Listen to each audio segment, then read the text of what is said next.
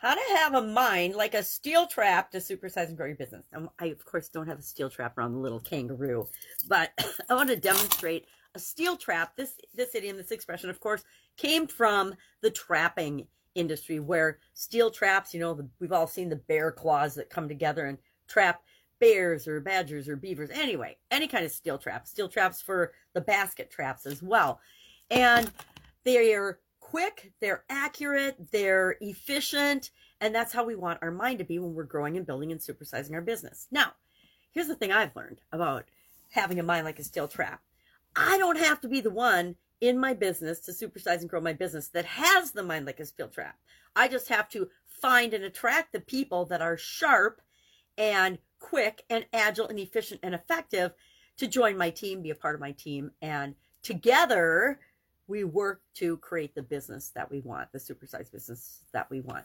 But it does help if we are mentally strong. And if all of the people on our team are more mentally strong on a regular basis, that benefits everyone. Now, this idiom, this expression has been used since 1916. There are variations of it since the late 1800s, or middle to late 1800s. But it just means that we're staying sharp, we're quick, we're efficient, we're agile, we're able to capture the customers in the business that we need.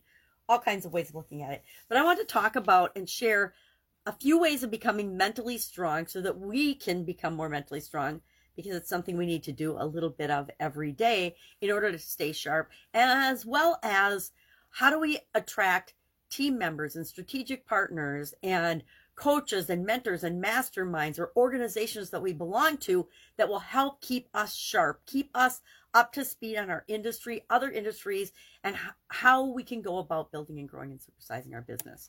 So what are some ways we can stay mentally fit? And I'm going to run through this list really, really quickly because it's got 15 things on it, and I could probably talk about it for 15 minutes. But I'll just highlight a couple of my favorites.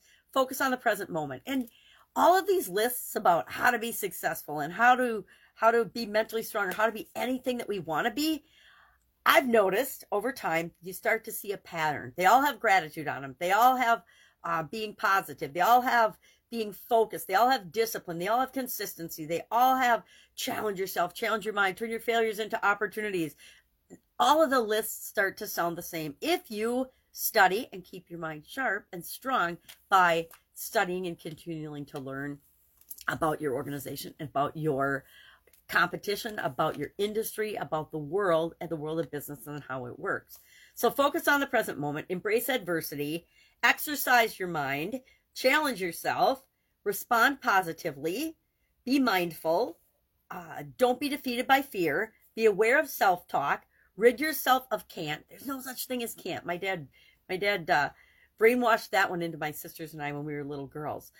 Stumble towards success, meaning and those who have succeeded know this, like people that have not succeeded don't know it and don't understand it.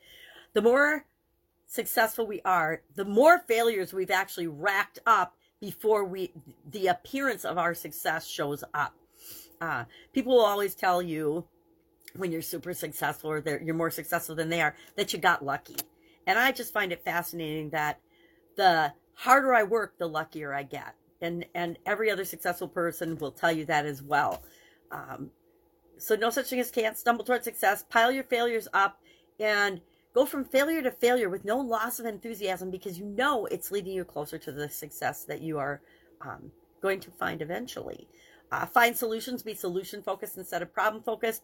Be grateful. Gratitude shows up on every list of everything to get what we want. Brace yourself for the storms, prepare for the storms, because you know they're going to come, right? The ups and downs automatically happen in business as well as in life. Define your moments, meaning pay attention to your successes. Pay attention to what's working so you can create and do more of that. And then make it an everyday pursuit. Make sure that every day you're doing something to continually improve and move your business ahead.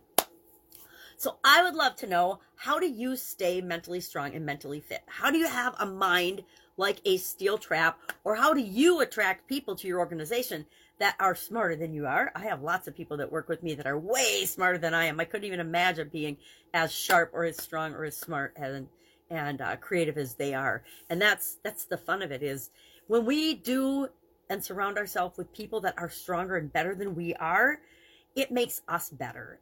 I learned that playing tennis when I was young. I could see and I could actually play tennis. And I learned that I loved playing against people that were better than me. And unfortunately, my younger sister was always a much stronger, better tennis player than me. So she was my doubles partner, but she also would be someone that I practiced against in singles because she was better than me. And by playing her, it made me better. And that's how we need to look at the whole team building and strategic partnering in order to build and grow and supersize our business. Surround ourselves with people that challenge us to be better, because we always can be better than we are right now.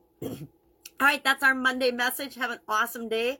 If I can help you in any way, ask. Otherwise, I will be with you tomorrow with another mental well-being idiom for the month of March. Have a great day.